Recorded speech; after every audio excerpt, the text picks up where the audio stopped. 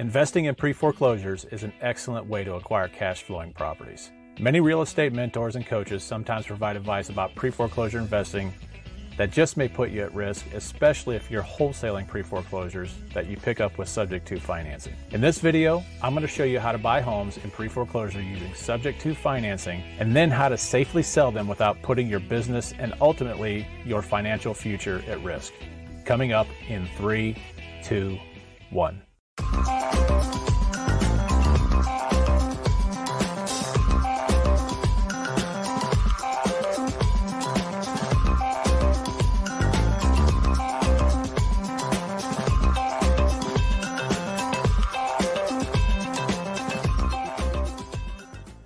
Hey guys, my name's Jeff Kaufman and I specialize in buying houses and teaching others how to buy houses using creative financing strategies like subject-to and owner financing. Before we get started, do me a favor and subscribe to the Let's Talk Subject-to channel by clicking the subscribe button below. I've made a pact with myself to create a new video on creative financing at least once per week. So after subscribing, don't forget to click the bell to get notified every time I post a new video. I appreciate you for doing that. Now let's jump into this. Okay, before we can talk about acquiring pre-foreclosure properties, we need to understand what a pre-foreclosure actually is. So a pre-foreclosure is a property whose owners have been served with a summons of complaint in a lis pendens suit. A lis pendens just means that there's been a lawsuit filed regarding real estate. That's all that it means. If a homeowner is 90 days late, on that 90-day late mark, a notice of default and a demand letter are going to be sent to the borrower demanding full payment of the entire balance of the loan.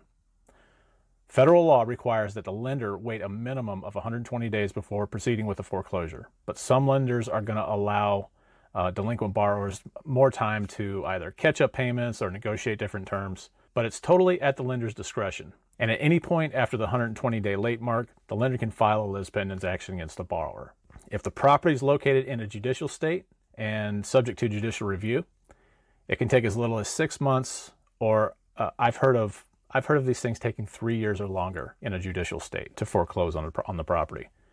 I happen to be in a non-judicial state, and foreclosures can be dispositioned in as little as 20 days after that 120-day mark. So we're talking as little as 140 days. And I want you to keep in mind, too, that any non-judicial proceeding can actually, it can be subject to review, and it can actually be converted or turned into the judicial process, and that's going to definitely slow things down quite a bit. So it would be wise, if you're going to target pre-foreclosures, to understand whether or not you're dealing with a judicial or non-judicial state. And the reason for that is because it will determine when you actually initiate making contact with the homeowner. It wouldn't make sense, for example, to start sending direct mail to a homeowner too early in the process, nor would it make sense if you started contacting them just, a couple of days prior to the auction. So when is the best time to contact these homeowners? Well, the answer is, it depends. Early in my investing career, I was contacting homeowners who were either 30, 60, 90, or 120 days late on their mortgages. I really thought I was being slick. But I found out that this mortgage lates list really was not all that. I mailed that list month after month for almost a year, and all I got were a bunch of angry calls and absolutely zero deals. The point behind me telling you all of this is that you're gonna have to do the research into this process in your state and or county. And then you're gonna have to do a lot of testing to determine the best course of action. We can start with basic guidelines, but ultimately, I'm not gonna be able to give you a definitive answer on when the exact time is right to reach out to these homeowners. Here's what I will suggest to you though. Contact these homeowners as close to the actual auction date as possible while still allowing you some time to do your due diligence. As of the date of this recording, pre-foreclosure inventory is at an all-time low. Nevertheless, I would suggest that you add pre-foreclosures to the top of your list of motivated homeowners to market to. These deals can be really, really lucrative, and it's a perfect opportunity for you to pick up some houses using subject-to financing. The process for closing these deals is no different than any other sale, except for the fact that you're not going to be paying off the seller's loan. Instead, what you're going to do, you're going to catch up any arrearages, if there are any, and then start making the payments on the seller's loan. There are plenty of investor-friendly title companies out there that will have absolutely no problem closing a subject-to deal. Now, if you're thinking about assigning your subject-to purchase contract, you might want to reconsider. It can be a really slippery slope that can cause you tons of problems later down the road. For example, let's say that you promised your seller that you would make timely monthly payments on their loan, and then you decide instead to go ahead and assign that contract to another investor. Well, what happens when that investor, let's say they hit some bumps in the road and funds tighten up for them, or they can't find a decent tenant that can cover the mortgage payment, whatever the case might be. What happens then? So what do you think is going to be the first thing that your buyer isn't going to want to pay when times get tough? It's probably going to be the loan on this subject to deal. Now, I've heard several people who employ this very strategy say that they have the seller sign a CYA, or a cover your. But we all know that in this litigious society that we live in, anybody can sue anybody for anything at any time. You don't even have to be guilty of anything to be sued.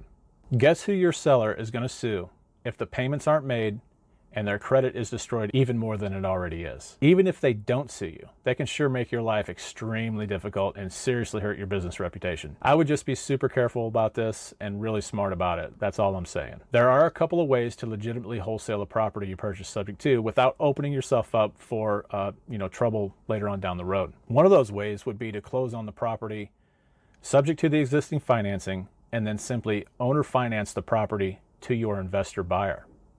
One other solution might be to purchase the property in a trust and make your buyer a beneficiary in the trust while you remain the director of the trust. And yet another way would be to maybe create an LLC, offer your buyer a membership in that LLC while you remain the manager of that LLC. Being the director of a trust or the manager of an LLC, what it does is allows you to stay kind of in the middle, and it allows you to dictate what happens inside that trust or inside that LLC. So you see, there are multiple ways to bring value to your buyer without putting yourself at risk later on down the road. The last thing I'm going to say is we have an abundance of short sale investing gurus in the real estate investing space. Don't get me wrong, I think short sales definitely have their place, and I refer short sales out to a specialist in my area. But the problem that I have with short sales is that they seriously damage your seller's credit.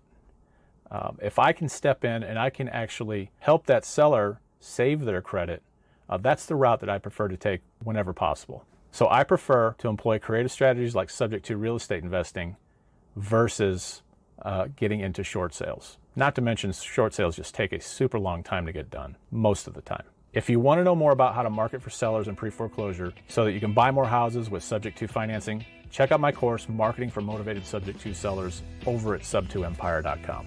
Okay guys, thanks so much for joining me here on Let's Talk Subject To. If you like this video, go ahead and click the like button, and if you haven't already, please click the subscribe button as well. Don't forget to check out my other videos on the channel. Also check out my website at sub2empire.com. All of the links related to this video can be found in the description below. And as always, thanks for watching. We'll see you next time.